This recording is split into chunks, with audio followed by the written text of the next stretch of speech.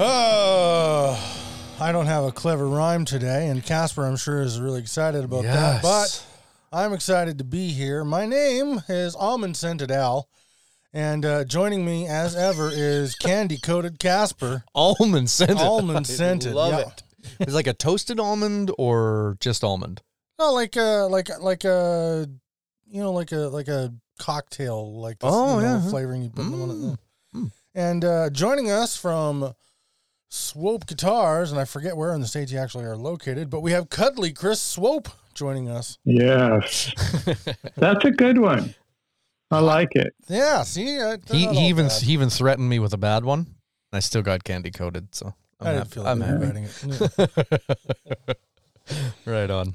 Plus, well, look at you. You're just like a little joob. Oh,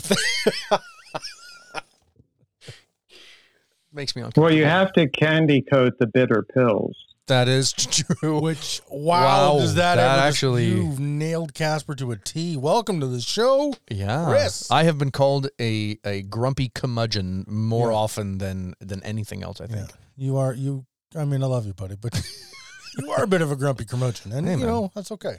I'm set in my ways. We all got to be something in this I'm not life. quite 40 yet, but 40 going on 84. 85. Yeah. Right on. Well, let's kick it off in the general direction we always do and go on with what have we been up to music and or guitar related this week. And let's kick it off with Chris. Obviously, you build guitars for a living, so anything else that's outside of your work realm that you might have on the go? Non-professional. Non-professional.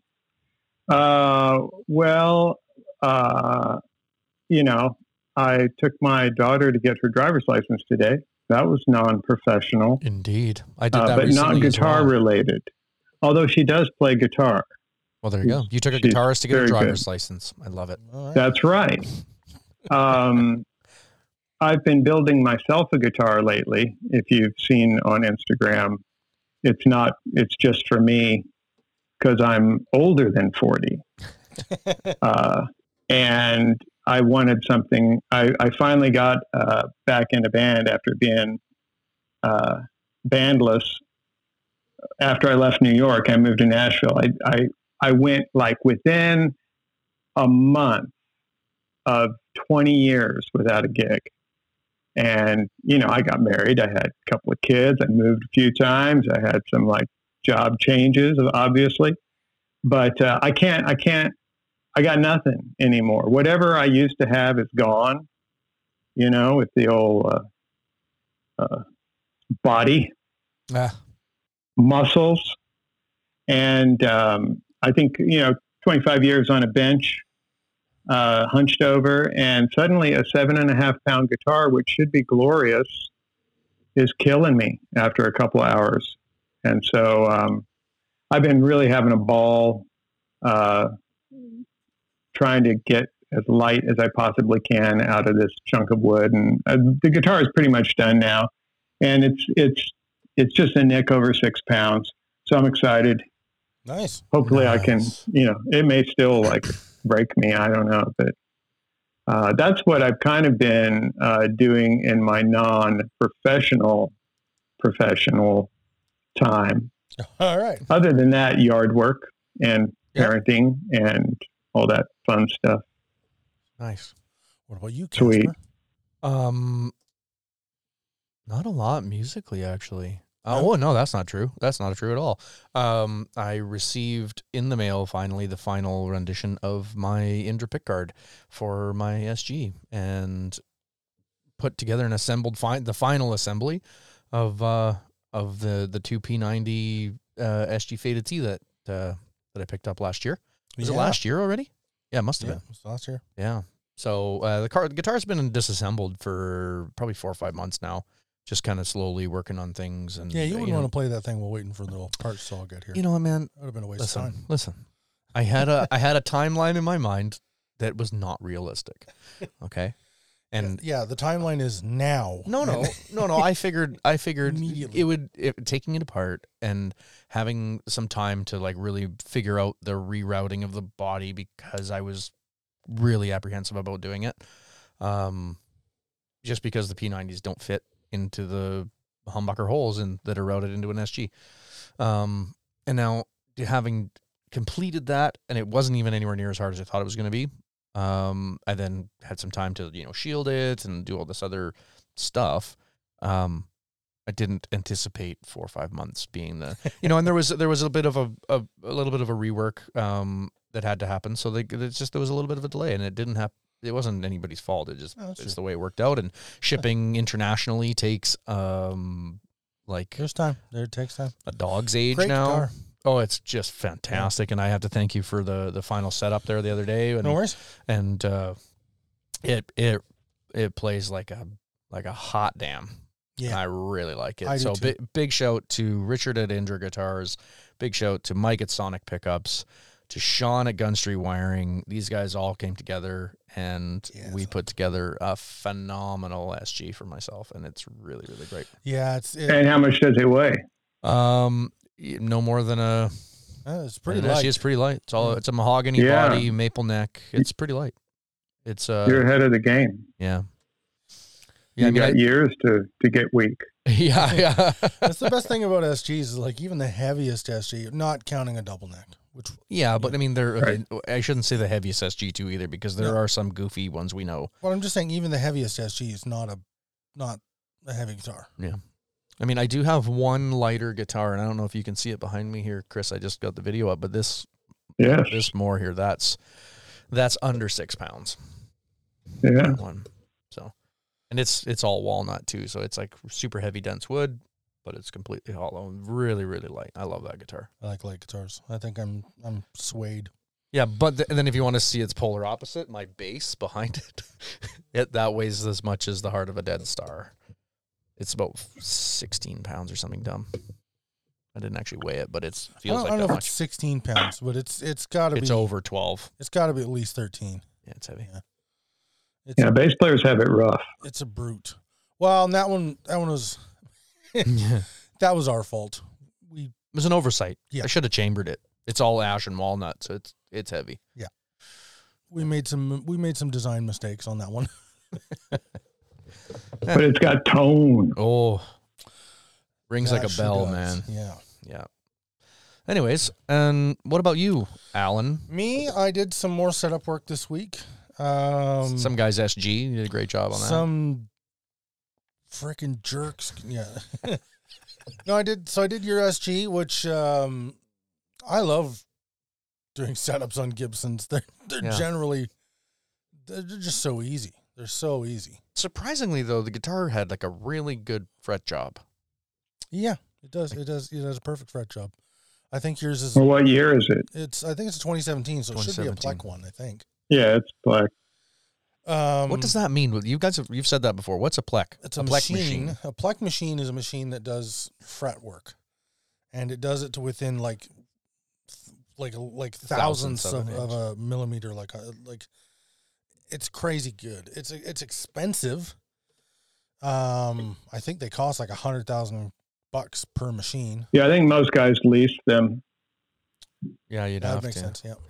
Yeah, I worked at Gibson prior to the Plek, and then witnessed the Plek as it started to take over, and it was night and day comparison of how I felt about what went out the door, because it's just otherwise it's just a process in a factory, and it's a factory, so you don't necessarily have a luthier doing your frets.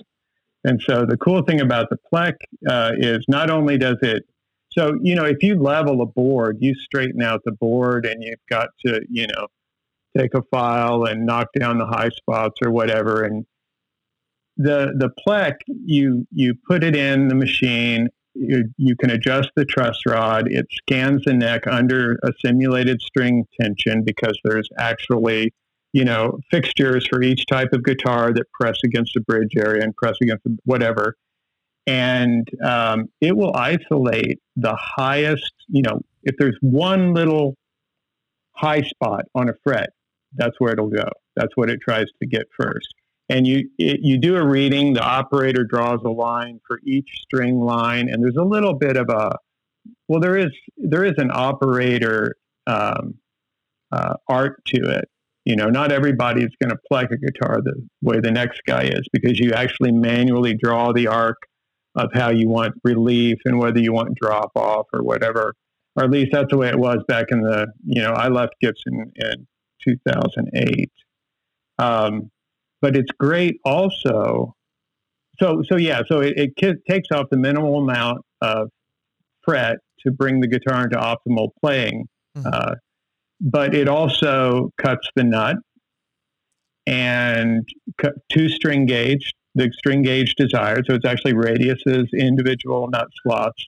And, you know, I worked at a boutique place for years before that. And when we first heard the Plek, we just laughed and laughed about it, because it took like an hour and a half to do one fret job, or one, you know, leveling and dressing frets. And it cost at that time like 3 times as much as it does now. Yeah. But man, I tell you, in a production setting, it was just amazing. And they had, I'm stealing away from your thunder, Al, on what you did this week. Okay. But, you know, they had 2 going at once, and they had it down to about 15 minutes. You know, the operator would, all day long, he's just taking, you know, one guitar after another and doing that. But, you know, it isolates a bad neck in the process at a point in production where it's no big deal. You know, it's in white wood. It hasn't gone through, you know, most of the processes. And if it's a crummy neck, they'll just saw it off, you know, and send it back. And if it's an SG, they'll probably just run the whole damn thing through a bandsaw. Whereas before that, you know, it wouldn't be until it had gone all the way through production. You know, right. Everything. It's painted. It's pickups installed. They cut the nut by hand. It goes to the guy's bench in final assembly to give the OK card or whatever. And you know, if it's buzzy, you know, and I've said this before, and I hate to say it, I don't mean to besmirch the name of any manufacturer, but it's kind of like, you know, they all do it. Is, you know, have we hit our number today? You know, it's like, no. It's like, okay, ship it. We'll deal with it if it comes back, sort of thing. And so, and I always felt awful, you know, when something like that, you know, would happen. And I swear to God, it made such a huge, can't even say it, huge difference for that company. On a production level, it totally makes sense, I think. And that's okay that you interrupted, by the way. I honestly just, all I did, that was kind of my week this week, because I just did a couple of setups I did your SG, and I did another Jaguar. Ooh. And then I've made a couple of failed attempts at trading for some stuff. There's a local amp builder who is selling an amp that I really, really want. Ah. And is it? It's Mr. Pizzolotto. Oh yeah. Pizzolotto. Pizzolotto. I'm not sure how to pronounce it. Me neither. He's going to listen to this and criticize me, and that's okay. You're never getting one of his amps again. No chance. But he built this. It was actually for a buddy of ours who had a severe change in circumstance, and can no longer get the amp. But he built this beautiful little 1-watt JTM style circuit. But he built it into a combo with a Celestion Creamback, and the whole thing looks like a TV from the 1940s. With the wooden legs and the whole bit.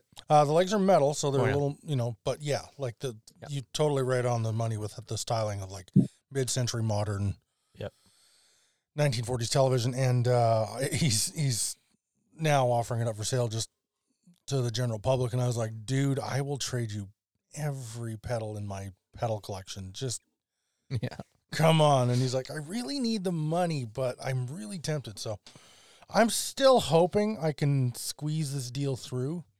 Maybe I'll offer my cab as part of the trade. Just like, Fender bass breaker cab. Look at all the stuff you could sell.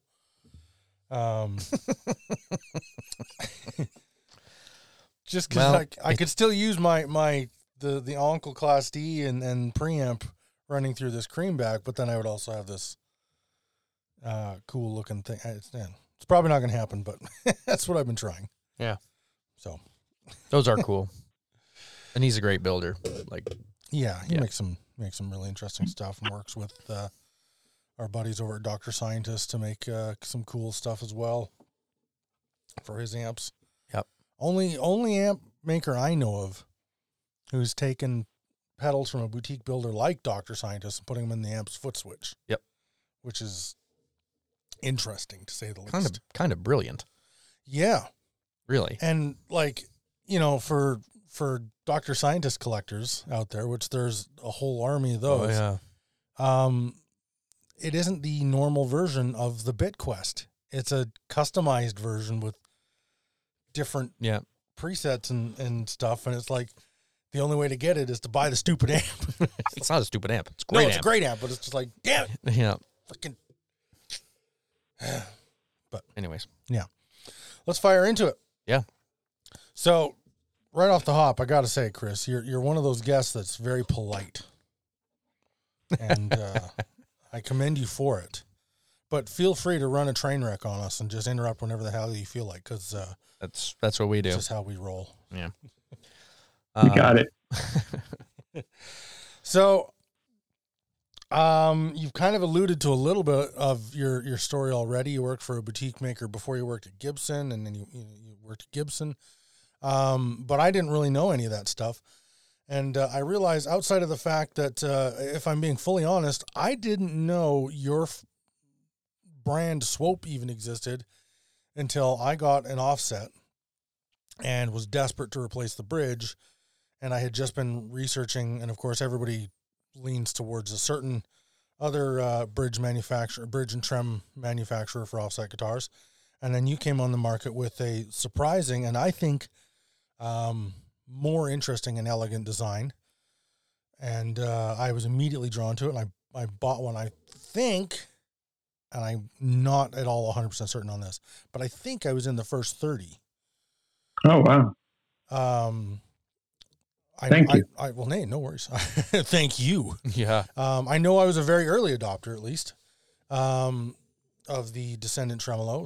And that was when I first kind of grew an awareness of Swope guitars. And, but I'd love to, I'm one of the best kept secrets in the business. I think. No. Well, we're going to try and fix that with all 10 of our listeners. We start, you get ready to be exposed to in orders half dozens of 12:01 tonight.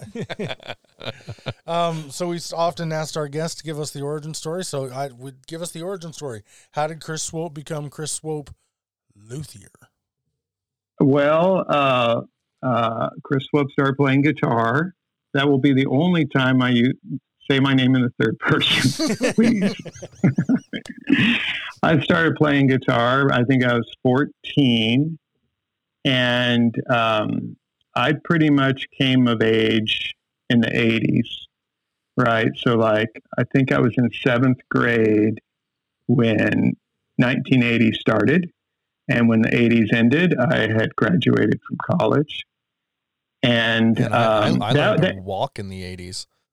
Sweet. So, the 80s were an interesting time for guitars because, there were not really vintage guitars so much, especially early 80s. There were used guitars. I mean, obviously, a 50s Les Paul would have, commanded money, but generally nobody knew what anything was. And there was a lot of modification stuff that I don't think they really did so much in the 70s. The 80s was really kind of like the brass age. Guys were putting brass nuts on their guitars and brass bridges and, a brass fat head. You guys know what a fat head is? I remember the fat heads. That was... So, fat head on the back of the head. So a fat head, Casper, and anybody who's not familiar with it, a fat head was basically a brass weight attached to the headstock of your guitar. For neck dive. For sustain, it was the 80s, man. This was an era to go with the brass nut. The heavier the guitar, the better the sustain. An era the electrical guitar companies fast working to bring back. and there was DiMarzio and Duncan, and there were a lot of kind of like, of course, Eddie Van Halen and his tape job guitar. There was splatter paint. A lot of guys were taking either stripping guitars and doing crazy paint jobs on them, or, there were a lot of hippie reef end guitars that kind of someone had already done the dirty deed to, and so you could paint it, crazy, whatever. So there was a lot of that going on. And it took me a while to do it because my first guitar was a Guild Starfire. And within a year, I pretty saved cool up first enough. Guitar. Yeah, I didn't really have I remember like getting Guitar Player magazine with the dude from Starship, Craig Chiquiso or whatever. Beautiful metallic purple, BC Rich.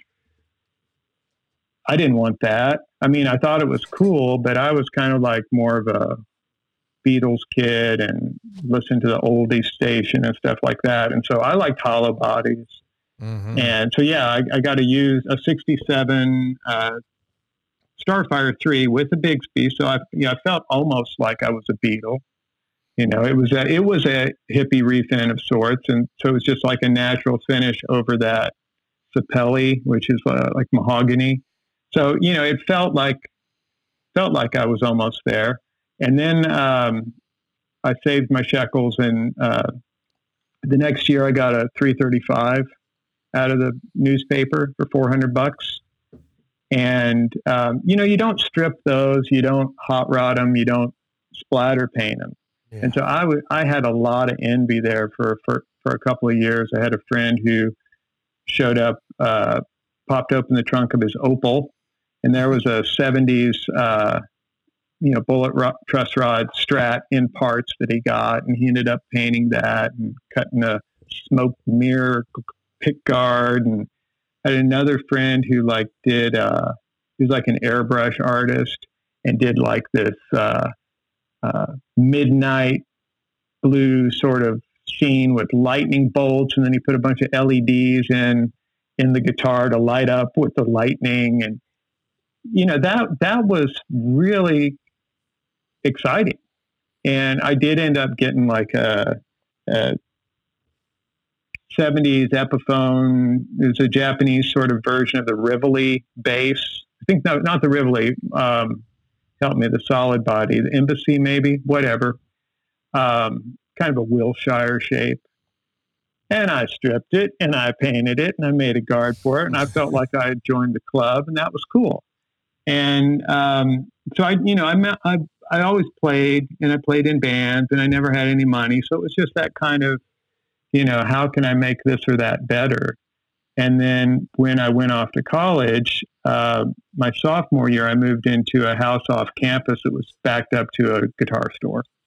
And it's a store that the owner was super cool, super knowledgeable Martin guy. He went on to be like one of those Antique Roadshow guys. But I was just there all the time, and he kind of, I won't say he took me under his wing, but he let me come up to the repair shop and showed me how to do things, and eventually just said, you've got carte blanche to come up here anytime you want. Everyone who works here knows that if you come through the door with a guitar, you're welcome to go straight up to the shop and work on it. And he had some talented repair guys there that I got to, pick their brains on.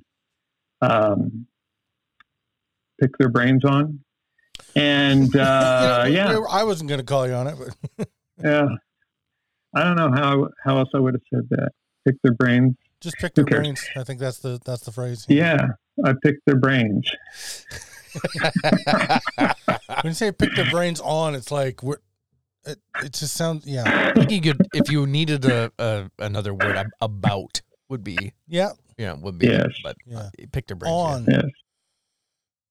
On. Anyway. Yeah, it starts sounding non-consensual when you add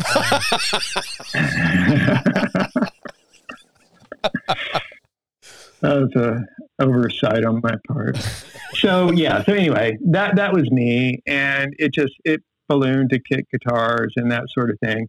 And then I met a girl. I ended up staying in that town. I got my degree, but in 4 years. But I stayed. It was Lawrence, Kansas, KU. I stayed there for a total of 10 years because it was a great slacker town, and I was a great slacker.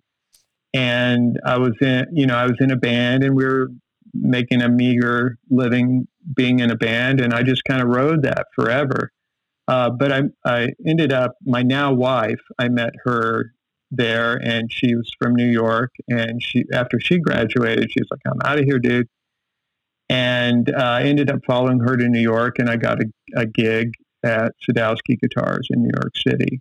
That's, we have another friend of ours who's been on the show, Meredith Coloma. Meredith Coloma, yep. Who trained under Sadowski as well. Yep. Oh, really? When was she there? I don't think I'm familiar with her. She would have been there long after you. She's only like 33 or something now. Gotcha. She trained at Sadowski probably within about 8 years ago, I think. Yeah. Somewhere around there. But that was 1995, and at the time, Sadowski was still in Times Square. I think he's moved twice, probably. With Meredith, probably worked in Long Island City, probably. Don't know. I'm not sure. Yeah, but yeah, we were Times Square, 48th between 48th and 49th Street on Broadway. So we were right around the corner, basically, 48th Street, which at the time was the music row, guitar row. You had all the cool shops. Rudy was there. Manny's Music was still Manny's Music. Sam Ash, Alex Guitar, and it was just a really super cool, exciting place to work. And he was like 50%. If you're not familiar with Sadowski, he was kind of one of those first kind of hot rod Fender guys. Basses are really what he was known for. Yeah. But built basses and guitars, but 50% of the work was repair work, and it was high dollar New York City stuff and recording guys stuff and artist stuff and orthodontist stuff. All the best vintage guitars in the world. I saw everything under the sun before the internet was really a place that had pictures. And it was just a tremendous learning experience. And it was totally awesome. In 2002, after 9/11, after my wife went to Buffalo for graduate school, we were not married yet. After my dad got ill, and I felt kind of like being in New York, it was hard to get back home. I didn't come home. I moved to Nashville, and I got a job at Gibson's Custom Shop. And I was in the pro shop there for a couple of years, and then I moved into the engineering department, where I was sort of like their man on the floor. I wouldn't call myself an engineer per se, but I did a lot of really interesting stuff with them, and some ho-hum corporate baloney with them, with Gibson. Okay. Cool. Yeah, like they would do promotional guitars, it's like, so like the trophy. When they were pumping out those nonstop, like the NASCAR cars, the Walmart cars. Yeah. I did the NASCAR. That was one of my gigs. Was I had to walk the NASCAR guitars through production, and I had to apply that big dumb wrap on the top. Oh, man, I'm sorry. I just that sucks. But I got to. I just want to give you a hug and just be like, it's okay. Yeah, well, that was a drag, but I got to do some super cool things there too. Totally worth it. But I, at a certain point, it's like, okay, I'm not going to get anything else out of this gig, and something just fell out of the sky into my lap, which was a retail gig selling high-end guitars in my hometown, and I didn't even know about it, that it existed. But there's the originally, I guess there's still mail order internet Musician's Friend. Their big warehouse was based out of Kansas City. It was before GC owned it, and they had a high-end guitar room and different brand called Private Reserve Guitars, and it's been absorbed into the larger GCMF world, but I think it's still called that. But basically, they had this climate-controlled room with about 3,000 high-end guitars in it, most of which were Gibson Custom Shop guitars, and they were selling them out of a call center in Salt Lake City.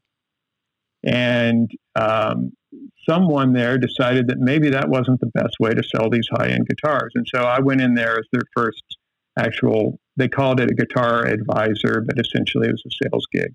But you would I'd take calls from guys looking for a specific guitar, and I might play 3, 4, 5 different guitars for them, take photos, tell them how I felt about them, warm fuzzies, ice picky, whatever, and hopefully eventually sell them a guitar. And I never really dug sales, but it was a good gig.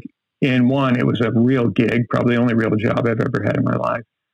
But also I got to really learn about all the different manufacturers and how they priced things and how vastly different margins were from one brand to another, and what kind of warranty someone could, expect. And, I certainly learned about a certain type of customer that I wouldn't wish on anyone, which I think a lot of those types are attracted to more of a mail order, impersonal, almost call center sort of environment.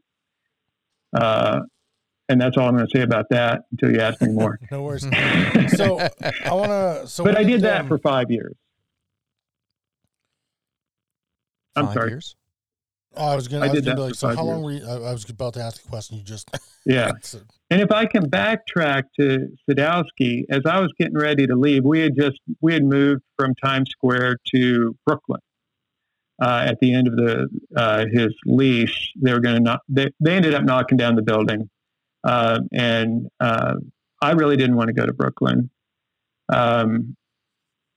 No real reason other than I was used to very close commute and 48th Street, and walking to work. I would walk 50 blocks to work because it was New York. It was exciting.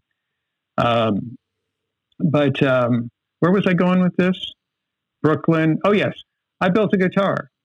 I built my first Swope guitar. The first Swope Geronimo I built while I was still at Sadowski, because I didn't know if I'd have a gig when I went to Nashville or not. And so this whole time that I'm doing these other things, especially the sales thing, I was still working on guitars, still working on the Geronimo, revising the body shape, building a couple of different prototypes. And around 2012, a buddy of mine who's a roadie came through town with Hall & Oates. And he's like, man, you should bring a guitar by. I'm like, really? Nah. Like, no, you should. And so I showed up at Soundcheck, and he's like John Oates. He's like, he's a great player. He digs guitars. You ought to show him what you got. So I had a prototype, and I brought it there for Soundcheck. And without telling the whole wonderful tale, he ended up playing it that night and came off the bus and said, I want to place an order for one. And I thought, well, shoot. That's awesome. I said, okay, yeah, let's do it. And at that point, it's like, okay, well, I got to start.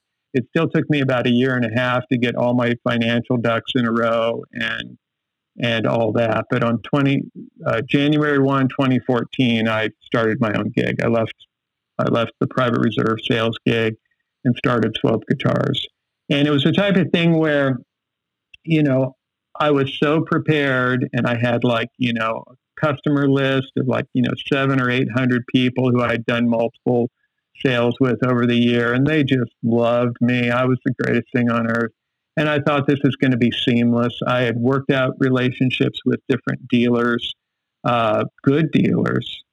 And I had guitars placed the day I said, okay, I'm starting business. By the way, you can get my guitars at Wildwood Guitars. You can get my guitars at the Music Zoo.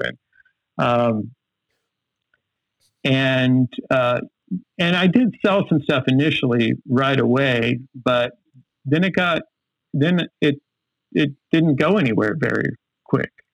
And I realized pretty fast that,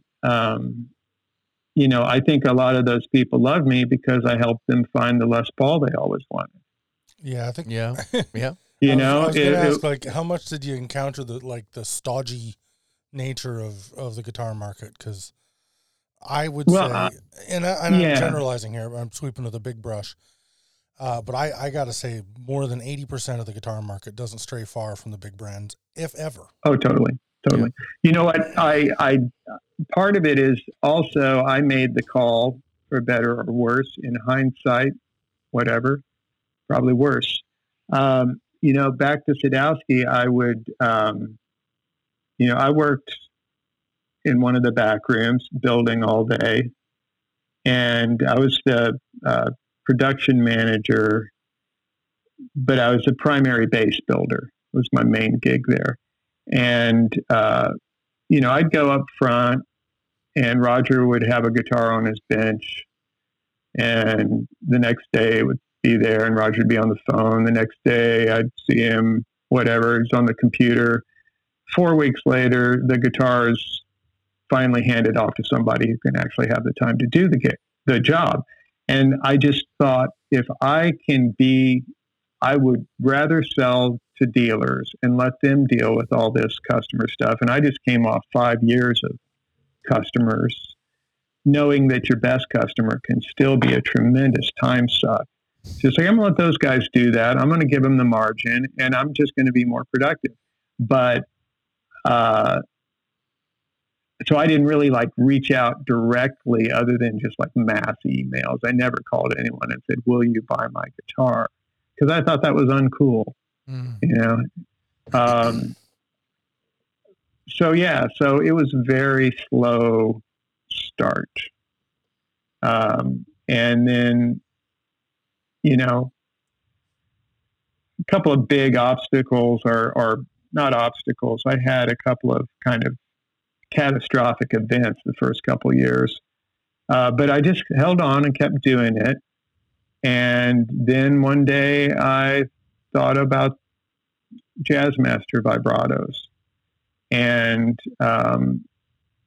once I started working on the Descendant, I thought, this is a moneymaker. This is a great idea in front of all of our noses before we were born. How did nobody think of this before? How could? And, and that's really been great. It's grown organically. I think I'm 3 years into that. And it's helped my guitar brand, and it's surprisingly rewarding. And then, so I do build guitars. I still build guitars. This year I told my couple remaining dealers that I just can't do the dealer gig anymore. I can't do it in a way that's fair to you as a dealer, because, I'm going to get 5 orders all of a sudden, and I'm going to have to fulfill them, and you're never going to see your guitar. And so I let them all, a couple of them, know that I'm done with them. Love them. Thank you so much. And, now I'm building, and I can build what I want to build. And when I'm ready to sell it, I can just throw it up on the site, or not my website. It sucks.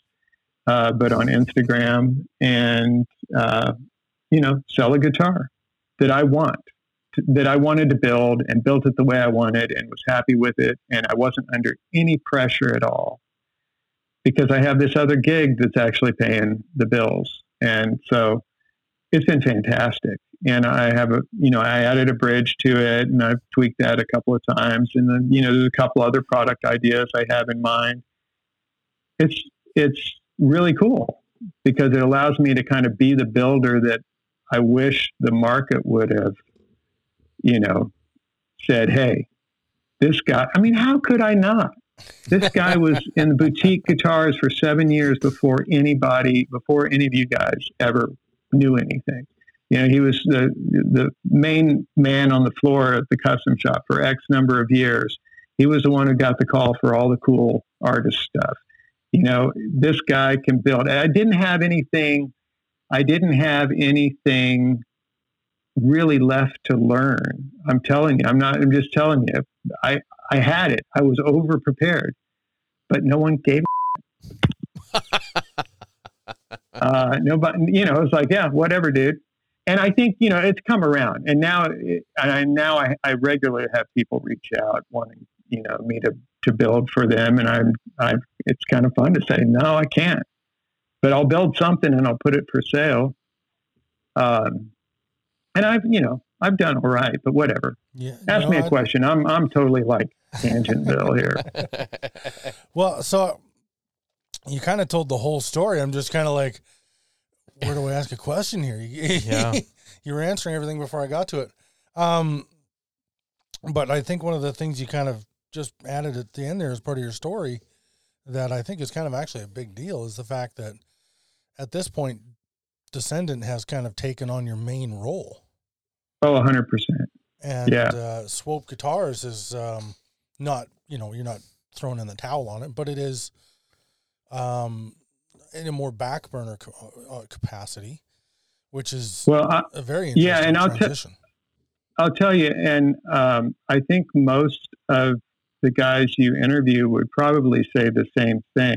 It's very hard to make money selling guitars, in a small scale business like this. Your bill of materials is so high, and it's your name on the headstock. So you want it to be perfect. So the time that you put in it is extraordinary. And, the market still dictates, my guitars are now, my guitars new sell for $3,500, and I'm still not making money on it. If I really am honest with myself, I'm paying myself, but I'm not really growing anything. Whereas, the vibrato and the bridge world is something that I think I've found a little, spot. Oh, and I still haven't even advertised. I've never advertised. All I have is an Instagram account, and it's not a professional Instagram account. It's just post pictures. Having, again, being an early adopter, being there from, I don't want to say the beginning because I certainly wasn't the first, but being there early and watching the growth has just been like insane. I remember when, I hate to name a competitor while we're talking to you, but yeah. I remember when the whole world was just all mastery, and now I would say you've really split the difference on that. So you've carved out a huge chunk of that market. Oh yeah, for sure. When I see the same builders that used to be all sporting the M, and now I see you on just as many of their products as not. Which is really cool. I've seen it is cool. I will tell you, if not for Mastery, there's no way I ever would have thought to do something like this. Yeah. If I can do the, and I think his bridge is super clever design. I mean, it's awesome. I don't dislike Mastery. I can't even say talking about it like there's anything to discredit about. Yeah, the Mastery Trem and Bridge. It's magnificent too. Yeah, the innovative things that you've done to your design, though, take the ideas and the fixes that the Mastery system has, and just kind of hones it into something different, and arguably, in my opinion, a little more effective on the Trem side. Maybe the bridges were. They're pretty jazzy. They're pretty cool, but the countersunk, the way you've really sunk your trem below the plate, makes it really, really clever. I think his bridge is super innovative. I think his vibrato is super high quality.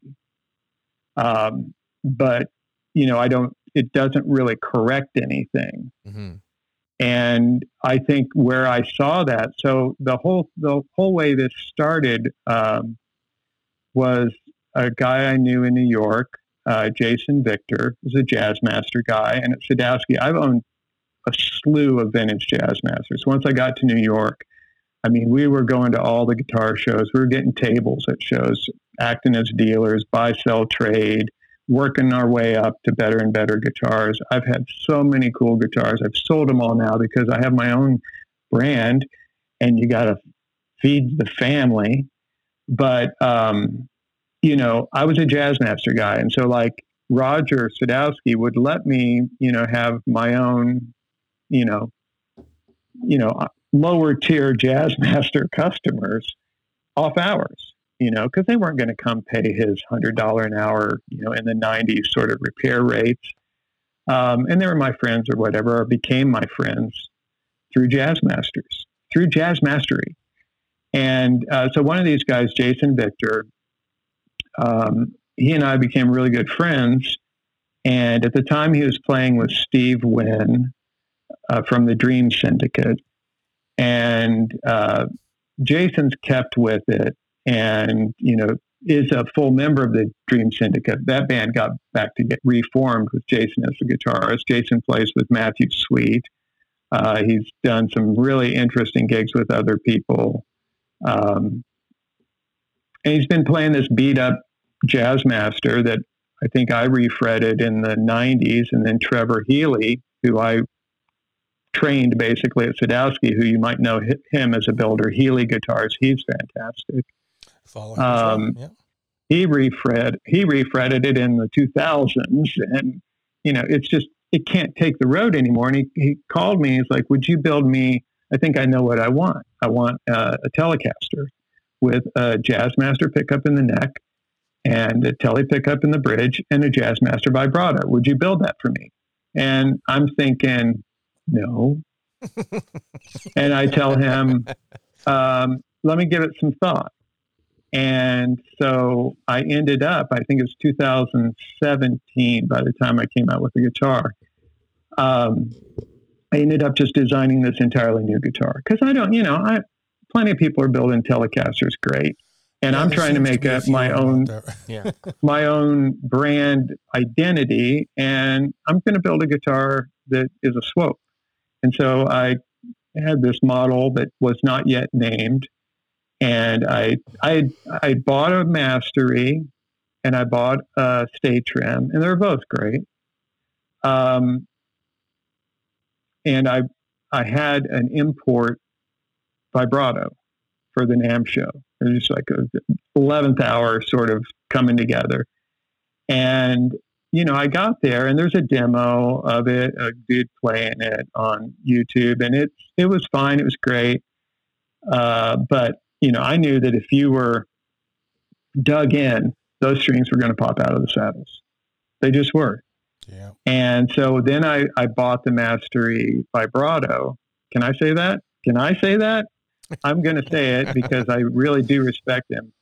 And it was great quality and all, but it didn't offer any corrective issue. And, you know, I just kept thinking about it. And then one day a piece of it just fell into place, and then another piece, and I just kept working through it. And, you know, it's kind of like the story of my life. Every band I was in, you know, type of thing. It's like, we didn't have any money. We had a PV amplifier for a monitor. We had a single giant SP1 PA speaker and a crap board. And we'd go to some open mic, and there'd be this band at open mic, Marshall stacks all the way in the back, the best gear in the world. You know, it's like, So I didn't, you know, what do I know? I'm a guitar builder. How am I going to do this metal thing? And I have this idea in my head. What the heck am I going to do? And initially I hooked up with a friend of a friend, Bia Gibson, who was at the time, and I had actually hooked up with him before because he helped me with drawing my pickup covers for injection mold plastic, which is not just drawing. You have to really know how they work in the machines, what the tolerances are, what the angle. Nothing is square. It's got to be able to punch out. You know, and he started helping me draw stuff in 3D because I don't. I'm a CAD guy. And then I got wind from a good friend out of the blue, one of those things you put on Facebook, you know, sometimes, you know, who's got a good veterinarian? Anybody know anybody, who works in a machine shop that can help me with something? And this guy did like 4 times better. He hooked me up with a guy at a community college that had an absolute state-of-the-art metal program with laser cutting, and of course lathes, and but some machines I think you would probably call a Swiss mill style machine. I didn't graduate. This didn't warrant that, but just incredible stuff for a community college. You're like, what the hell, And the professor guy or whatever, I don't think he's a professor. He wouldn't call himself that. He was like, yeah, nobody knows we're here. And they took me on as like a semester. I had to wait a semester, but as a class project. And so I was able through them to actually get a physical prototype. And that next year, I took that to the NAMM show on one of these guitars. And that's when it all started. Yeah, I mean, there's still a lot of kinks to work out, but I mean, it's amazing. I would not suggest that anyone get into this business.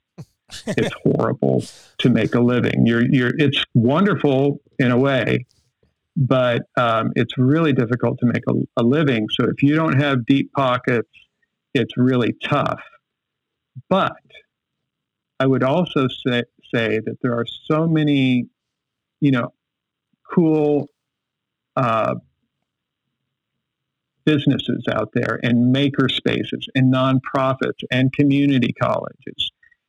I have a small shop in my basement. I think I might get out of it by the end of the summer, or at least part of everything out of it, because I'm totally grown on top of myself. But, I belong to a maker space. I belong to a woodworkers guild. And so I've got these places that I can go to and do things as if it was my shop for a monthly, subscription, basically. Yeah. And in the case of the Woodworkers Guild, it's a bunch of guys who've got 20 years on me. They're all retired. They're really happy to help if you've got a question on how to use this or that machine. And, so I have access to, a joiner the size of an aircraft carrier. It's huge. They've got whatever. I won't get into it. But my point is, there's a lot you can do, and I'm like the textbook example of a guy who just sticks it out, and finds a way to do it. And it's finally, it would appear, it's paying off finally. If you can hold on long enough, you might make it. Tale of endurance. So you come out with the vibrato, and I have to think it wasn't too long before you realized you were really onto something, because of how well I watched your social media grow very quickly. I remember when it was just a couple hundred, and you're pretty far from that now. Yeah. And I remember it was pretty rare to see your trem on guitars, and now I see it all the time. Your very regular appearance on a lot of my favorite builders. So the business has proven it's got desire. So when did you decide, okay, I need to add the bridge to this. I need to get this expansion of that. And then when did you do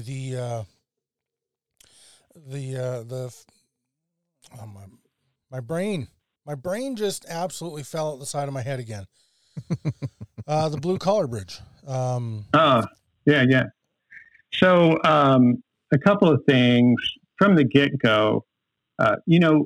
The other thing that has helped me in life, and I think we all have these, is whether you seek them out or not, you just naturally find mentors.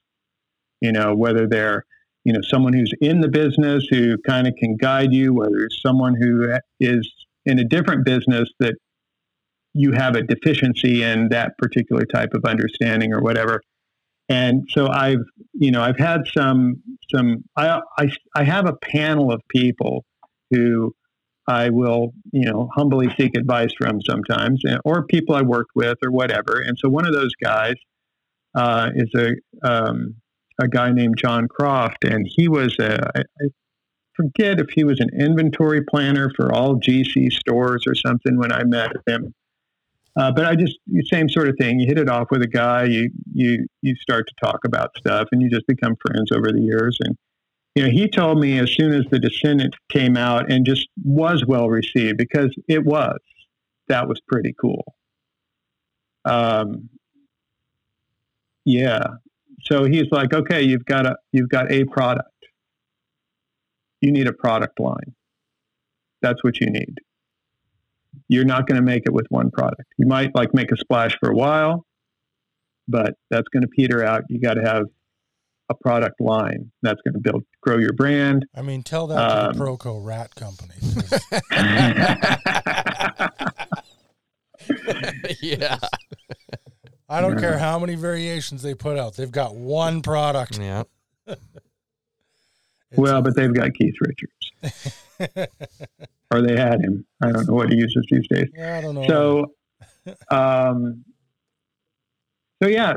that was part of it, was like, and I knew I had to come out with a bridge, and I just thought I had to have something.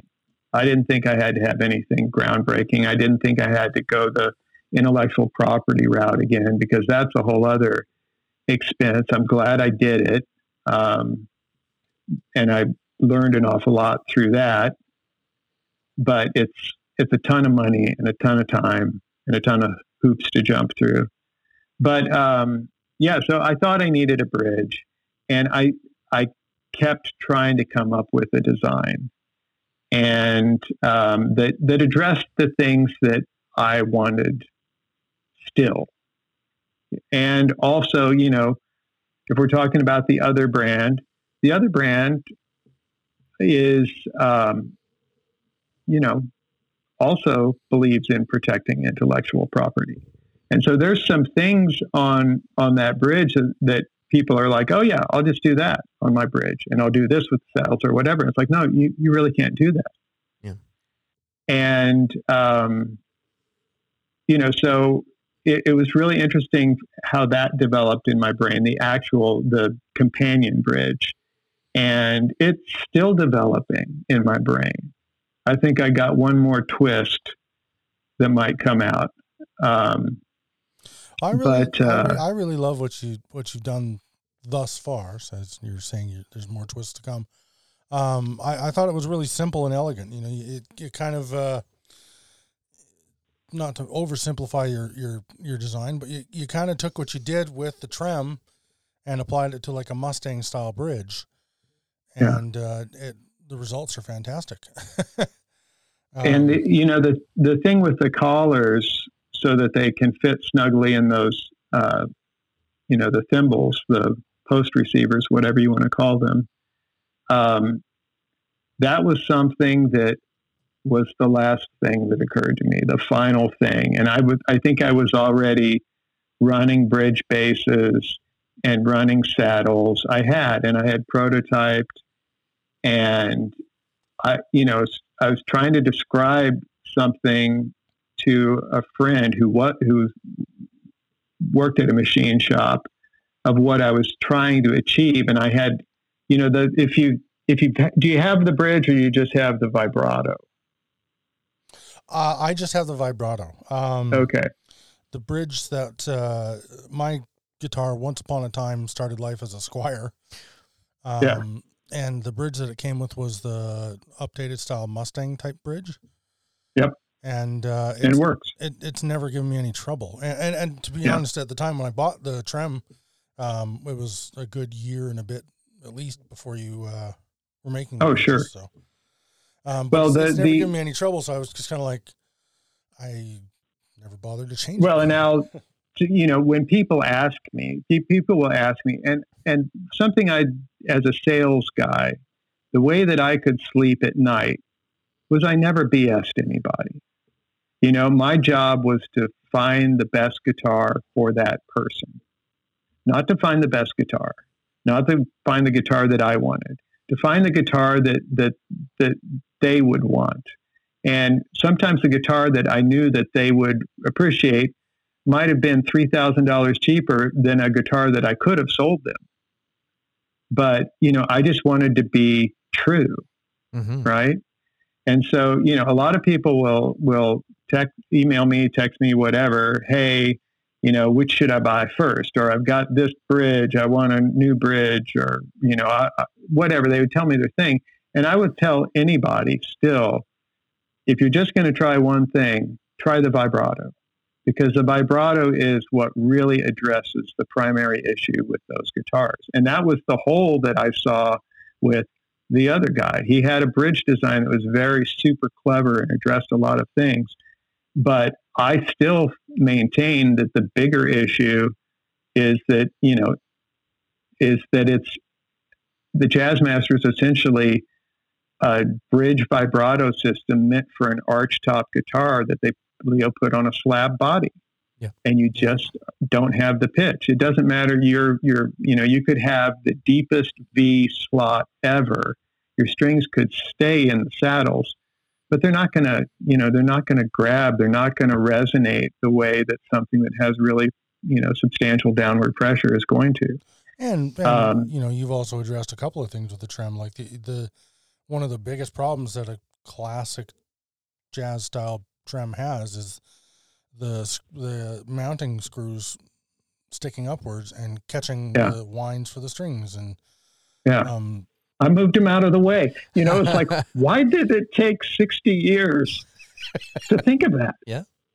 Let's move them out of the way. And I think you've had such an impact on the industry for moving those positions and using machine screws, I might add, but specifically the moving of those screws, that I think you influenced Fender.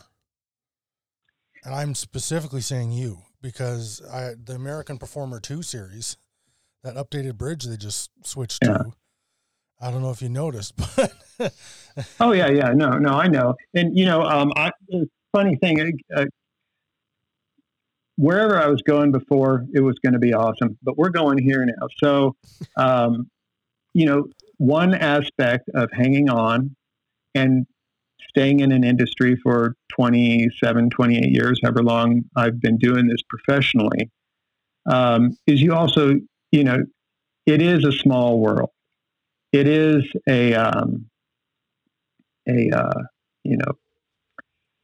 what do you call it? It's not incestuous, but people move from, it's like, oh, you used to be with him, now you're with him. And, where you, what company are you working at now? And so, a guy that I knew through GC ended up going to Fender and being pretty high up there. And he was at the NAMM show when I first showed up that second time with that style guitar, but this time with the Descendant vibrato. And they came over. He brought a guy over. They looked at it. They ran it through their paces. They were like, yeah, this is really exciting. And I knew Tim helped me, Tim Buckers. Tim, he worked at Gibson and then worked at Fender still. Tim Shaw. Yeah, I knew Shaw from when I first, when I first was going down to Nashville, trying to get an idea if I wanted to move there. I went to Gibson USA, and at the time, Fender Custom Shop had a place in Nashville that was actually doing like cool Fender stuff. And so I met Tim then, but Tim came over, and it was like they were all like really oohing and ahhing. And it's like, yeah, we're going to have our attorneys call you, this, that, and the other. And it's like, well, what do you want to do? Do you want to license it? Do you want to do you want to build them? What do you want to do? And I really didn't know yet what I wanted to do, but I was willing to have the conversation. And, then I didn't hear anything at all. And then I think about 6 months later, somehow I ended up getting something from them to sign that then their lawyers were going to sign and return back to me. And so I did that, and it never came back. And at that point, I didn't care because I had started the business and it was growing and it was exciting. And I just figured, well, if they ever wanted to do anything with me, the more fun I'm having, the more successful this is, the better that deal's going to work out for me than if I'm just a guy with an idea where they're like, hey, huckstering me or whatever. So, and then, I don't know how much time now goes by, but I get a call, and it's from that guy who is now high up at Fender, and he's a great guy. This whole thing is not disparaging anyone. It's just, I know the business. I know that the left hand doesn't know what the right hand's doing either in a business that size. But he called me. Maybe it was about the American Performer issue, and this line, and this was probably pre-pandemic. And he said, we'd like to exclusively license the Descendant. And at that point, I knew that I didn't want to exclusively license it, because exclusively licensing it wouldn't guarantee me anything other than that they were the only ones who could use it if they chose to. And, he had a timeline that I wasn't going to be ready for, because I think I had done some twist. And I'm like, well, now I've made this change and I got it, and it didn't happen. And I'm totally fine with that. And if they called again tomorrow, I would totally take the call and listen and see if there was something that made sense for us. But, they came out with that one paranormal vibrato, and it doesn't do what mine does, but it does something that's very cool, in its huge throw, the ability of, basically dive bomb. Nothing I ever wanted to do on a Jazzmaster, but, it was cool. So yes, thank you. I influenced Fender. Thank you very much. In summation. Yeah, right on. Well, I want to talk about something that Casper and I haven't announced officially. Oh, yeah. I never even talked about that. Yes. Yeah. So, the BCB. Yeah. So before we get into the BCB, we've alluded to it, I think, a couple times before, and I think I don't know that we've done it on air. No, I think we've had many conversations with many people about it, but never on air. And if I'm wrong, I'm wrong. But you know me, I have the memory of a goldfish, so I'm not gonna critique you if you forgot something. But you want to kick it? You want to say what we're up to? Sure, yeah. So everybody knows that we took a fairly big project on, and we did parts caster builds last year, which really just culminated in the last, I guess at the beginning of this year. We kind of capped them off and finished them. So we did a build. To be a last summer project. Yeah, they were, and due to lots of different reasons, we just finished them this past late winter. So the plan was, and the plan's been in the works even while we were working on those, to do another parts caster build series. But this year we're not doing instruments for ourselves, obviously, because that would be weird. So what we're doing is that would be fun. Yeah, well, hey, you know what? And you know what? I'm going to tell you right now that where we're at with this thing so far, it's going to be really hard to let it go. Yes, it is. So what we're doing this year is a single guitar. And the premise of this guitar, it's the same idea. We're using vendors from everywhere to put together an epic level axe. It's kind of designed the way Al and I like guitars. There is walnut involved. But what we're doing is building a guitar, and we are going to we're going to give it away. And we're not going to give it away to a person that enters a giveaway. Because you can't enter yourself in the giveaway. You cannot enter yourself in this giveaway. Yeah. This is the best part about it. I think this gives me goosebumps. I love this aspect of our giveaway because you cannot enter this giveaway for yourself. Yeah. This giveaway is about giving a guitar to someone that needs it, to a kid that that couldn't afford a high quality, big brand axe, but just has a passion for guitar, or maybe somebody that's down on their luck, or there's somebody out there that deserves this axe. Yeah. And so if you enter to win this axe, it's actually for someone that needs it. So you're nominating. Yeah, exactly. Yeah. You make your nominations for someone to win this, to take this axe home. So to explain the process a little bit, you can donate, and we're still in the finite detail sorting of this part. So this might change as of me talking about it. Yeah. You can donate to a nonprofit, and Casper and I are still working out exactly what that's going to be. There's been talks of any nonprofit. There's been talks of maybe something to help Ukrainian refugees, or there's a bunch of chat going on. There's a bunch of stuff going on. We haven't nailed it down just yet. Yeah. The one thing we want to avoid is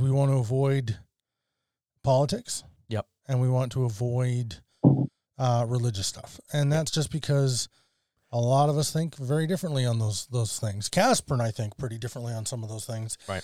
And this is about just doing pure good. So we're still working on that part, but it's going to be donating to nonprofit is going to be a part of the process. And then you send us proof of that donation, whether it's a screenshot of the receipt or something like that. Yeah. And that is good thing number one. That is just money helping a good thing. Yeah. And then good thing number two is where we come in. And by sending us proof of your donation, you are allowed to nominate someone you think deserves a great guitar or needs it. Mm-hmm. And you're going to tell us why. And then Casper and I are going to read these, and we're going to read every single one of them. And we're going to... even put it to debate, I think. Yep. We're going to really, really choose a candidate or a nominee that really we're going to do our best to find someone that really needs it. I think that's what I'm trying to say. And I imagine if this goes the way we want it to go, this will be the hardest part. Yeah. 100%. Because there's going to be a lot more people that need this than we're going to be able to help, because we're going to be able to help one. Yeah. So we're going to do that. We're going to pick someone we think is, there's going to be more than one worthy person, I hope. And we're going to pick the person we think needs it the most. Yeah. And then they're going to get a guitar. Yeah. And we're going to do our level best to make sure that not only is this guitar amazing, but it's going to be the best guitar that we can possibly put together. Yeah. And I think we put together some pretty good instruments last year. Yeah. So this one might not be as like fancy per se in style. It's not fan fret. It's not, yeah. It's a little bit more. We're trying to make a crowd pleaser instrument because we don't really know who this is going to. Yeah. But we're making an instrument that we can be real proud of, and it's something that we would love. So we've done, we'll call it a telly style. Yep. And we're doing wide range style pickups. It's semi-hollow. Although it won't look semi-hollow. No, it is, we'll call it chambered. Yeah. And, of course, Casper's involved, so we had to do a figured walnut top. Yeah. Obviously. And that's just very, very us to do. So it's going to have a figured walnut top. It's going to have an ash back. It's going to have a fancy neck. I'm not entirely sure what's the woods are in the neck. I'd have to double check. But what we can say at this point is some of the people involved in making it. We haven't 100% solidified everybody involved in it yet. But more to the point of why we're bringing this up on this particular episode, Chris is on board. He is donating the bridge. So one of his blue collar bridges is going to be securing things nice and tight on the guitar. The body, once again, we're being pleasantly supported by Gary at Parts Caster Concierge. The neck this year is coming from Don Tremont Guitars, Eastern Canada, out in Nova Scotia, New Brunswick. I can't remember. I think it's Nova Scotia. It's in Nova Scotia or Newfoundland. Yeah. But he's an Eastern Sorry, Daniel. Canadian. We've had him on the show. He's a great guy. And the pickups are going to be coming from Peg City. Yep. And, another Chris. Yeah. And that's where we're at so far. So keep an eye out for that, folks. That's going to be coming pretty soon here. We're getting some of the last details sorted out, and then we'll start getting parts coming into us and start the build process. If you're listening to this and you want to help us out with making this build thing happen, one thing that I know is going to come up that would really help Casper and I, because we don't make money doing this, is that we would love somebody to come on board and sponsor the shipping. Because this guitar is going to somebody who can't afford a nice guitar. Yeah. So they're not going to be able to afford shipping. And I believe it's open worldwide. It's worldwide.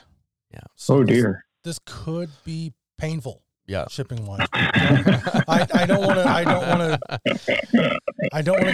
sugarcoat it. I just want to be honest. Like, there might be some kid in Northern Australia that's the guy who needs this, and that's who we end up picking, and that's going to hurt shipping wise.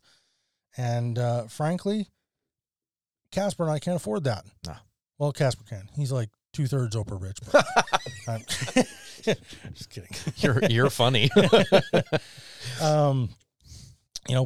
We've talked before on the show. You know, we're pretty blue collar ourselves. Yeah. We just don't have a lot of money. So we're looking for somebody to come on and do that, and we know it's a big ask. Yeah. We truly, truly do. So if somebody out there is listening and wants to come on board for that, we need it. Yeah. But we really wanted to bring this up because we wanted to thank Chris for coming on board and doing the bridge, which is not normal for you. And I've been following you for long enough. You don't have a policy of you don't give away product. I don't give away product, and I understand why. This is a first. Yeah. Well, the thing about the blue collar bridge is it is a blue collar bridge.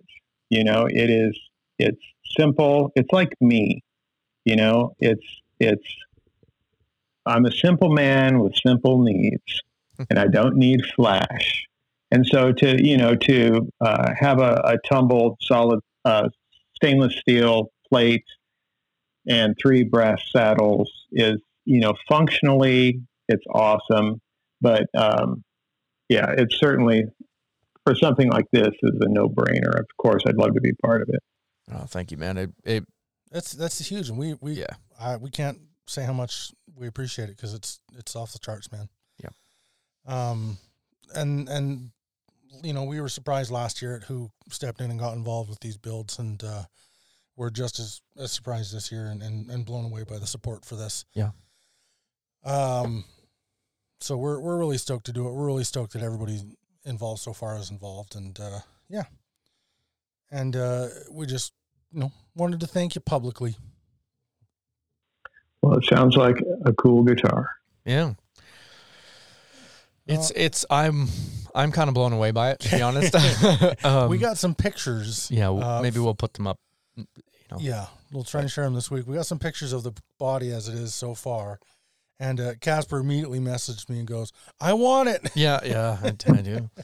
Well, and having a conversation with Gary too was just like, man, he just kind of knocked it out of the park again. He did, yeah. So he went so far as to, for sake of our listeners here, we'll tell you a little bit about it. He not only did this gorgeous figured walnut top on this really interesting ash body, but he went so far as to, we were originally going to go quite traditional at this. Yeah, that was the plan. And he kind of, as he put it, he called an audible. He did a little bit of contouring around the outer edge to kind of make it interesting looking, and it totally worked. And then he decided to make countersunk ash control, cavity control cover and pickup rings that sit flush into the body. And, they're not quite flush. They're like bubbled almost. It's I don't know how to describe it properly. Fantastic. It's really neat looking. And we're super stoked about it. It's going to be one of those things like we're going to get it put together and then we're going to play it and we're going to fall in love. And then Casper and I are both going to be like, okay, so adding all this up, I have to. What do I got to come up with to get my own version of the same thing? Yeah, it was pretty cool. So it's going to be rad. We'll share some pictures. And thanks for coming on board, Chris. Really appreciate it, man. Oh, my pleasure. My pleasure. This was not a biggie. Yeah. I have a question about the blue collar bridge. Now, I'm just looking at a picture on the Descendant Instagram, and it's just a hardtail, no doesn't have the extension part of the bridge where you would mount, say, like a tele pickup, a bridge pickup. Right. Is there an option for that?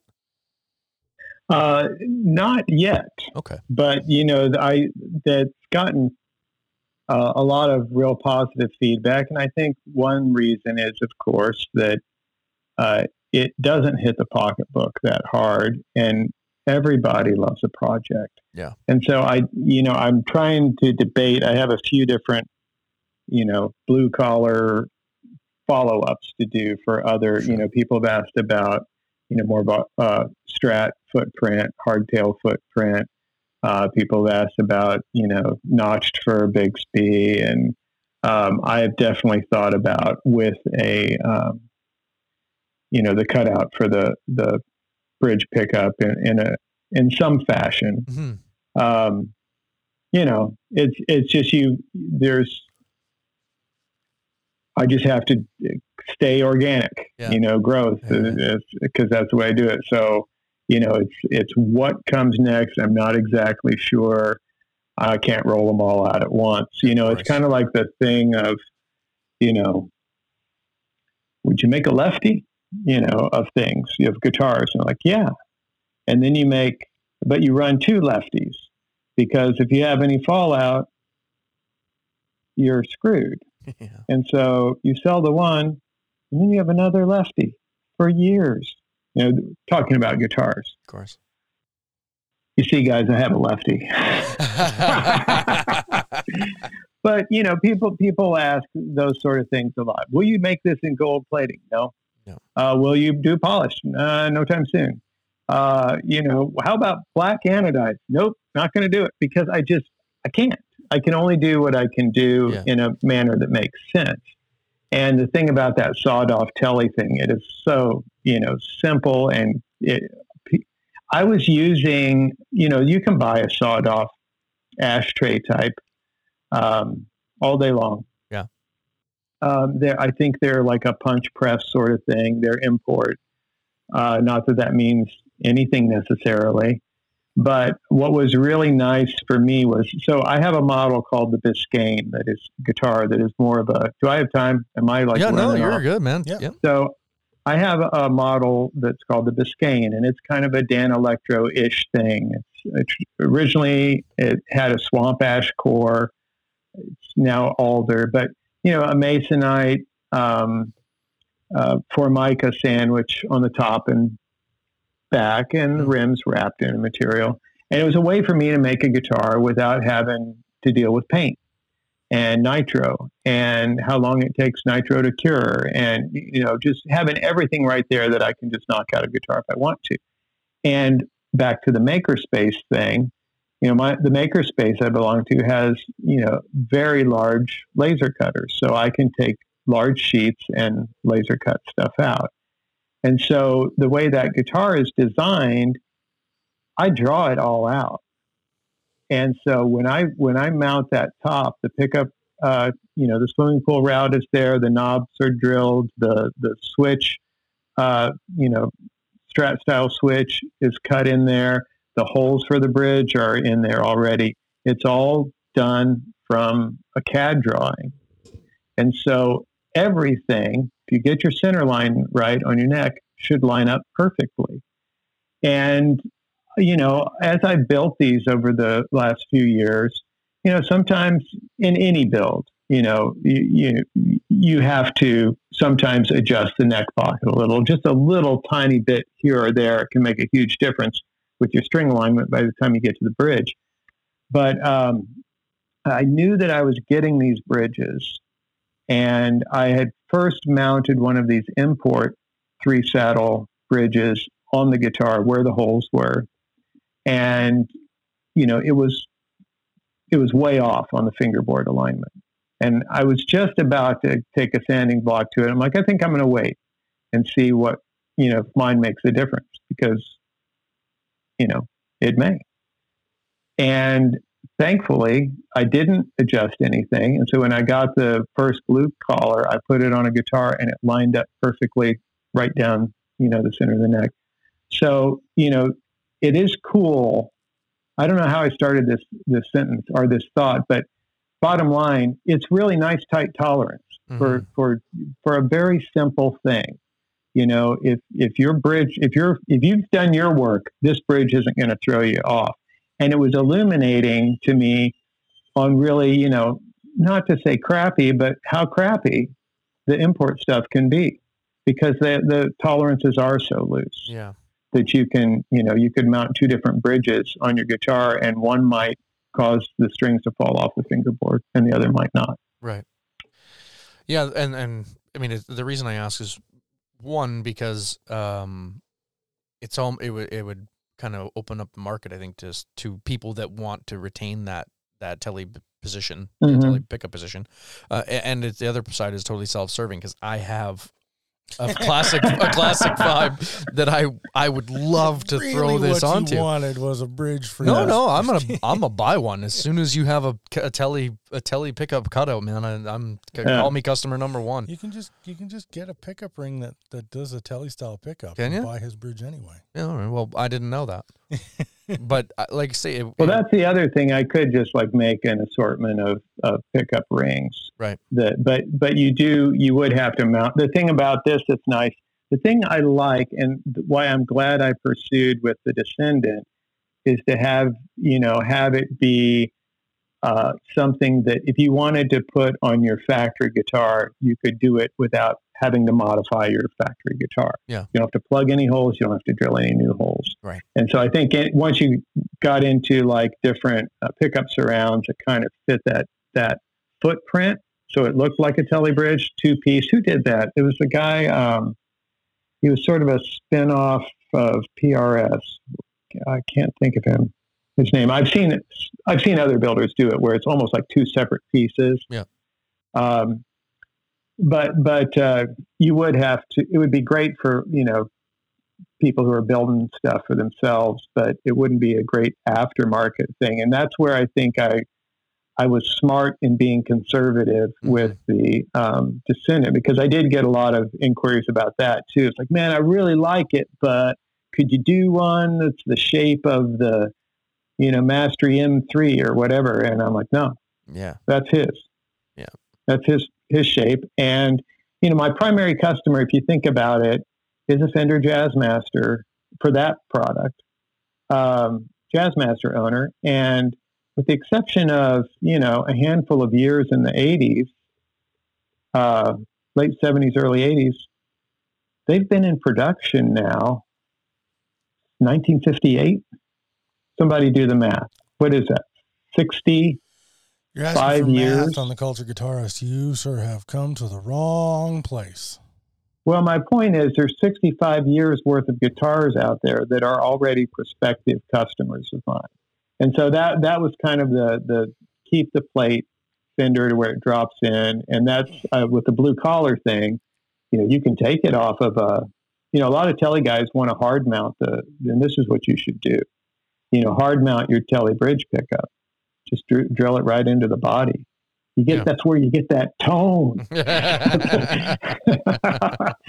But what signature model was that? G.E. Smith had a signature telly that, it had it hard mounted in there. And it's because, there's a certain mysticism about the original Champ lap steels, that they were screwed straight in there. And that if you really want to get that sound, and Keith, I don't know if it's Macabre, which one of Keith's tellies has, which I've played, by the way, had the Fender Champ pickup just drilled, mounted inside there. But it's that type of you have that option. Mm-hmm.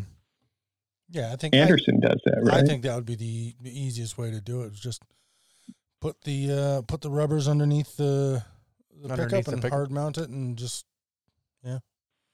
I mean, I've been holding them up to Casper, which you can't see, listeners, but I've held up a couple of options for separate plates for just doing the bridge pickup if you wanted to do.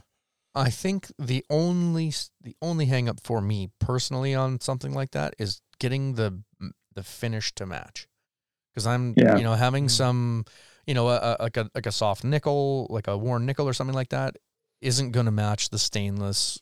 And they're really like, and I just love the machinist's quality of the stainless. Like, it just looks, for lack of a better word, I'm gonna have to beat myself. It looks, and I love it. Yeah. Well, and the blue collar, I stuck with the thickness of a vintage telly plate, which is very thin.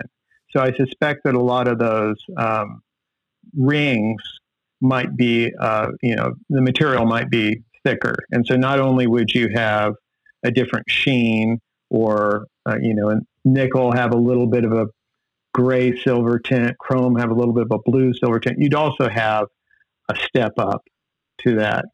Who knows? That might be the coolest thing ever. Yep. You might start a thing. Maybe. Certainly be unique. The step up. Yeah. Anyways, we gotta end it. Yeah. We gotta walk away. Chris, I'm so glad we got to do this, man. I can't thank you enough for taking some time out of your day and hanging out with us and talking all kinds of nerdy stuff. It was really awesome. It was very fun. I've done a few of these and I always enjoy them. And this one was nice because the questions or the tangents or both went off in a little different direction. So, I assume your listeners have never heard of me at all, so they probably aren't familiar with the other podcasts I've done. But for me, it's like if I hear one and then I'm like, that is the exact same sentence I said on the last one. Come on, man. Mix it up. So I've enjoyed this a lot. Well, thank you. Well, we're glad. And listeners, make sure to check Chris out on, he's got a couple of social medias, Swope Guitars on Instagram, Descendant on Instagram. What is it? It's Descendant Vibrato. Descendant Vibrato. Thank you. He's got the webpages and stuff. We'll include that in the links to the show, as we usually do. And that's it. We're gonna uncelebratory style. That's a bad sentence. We're gonna end this in an uncelebratory style, like usual, and just say goodbye. We'll see you next week.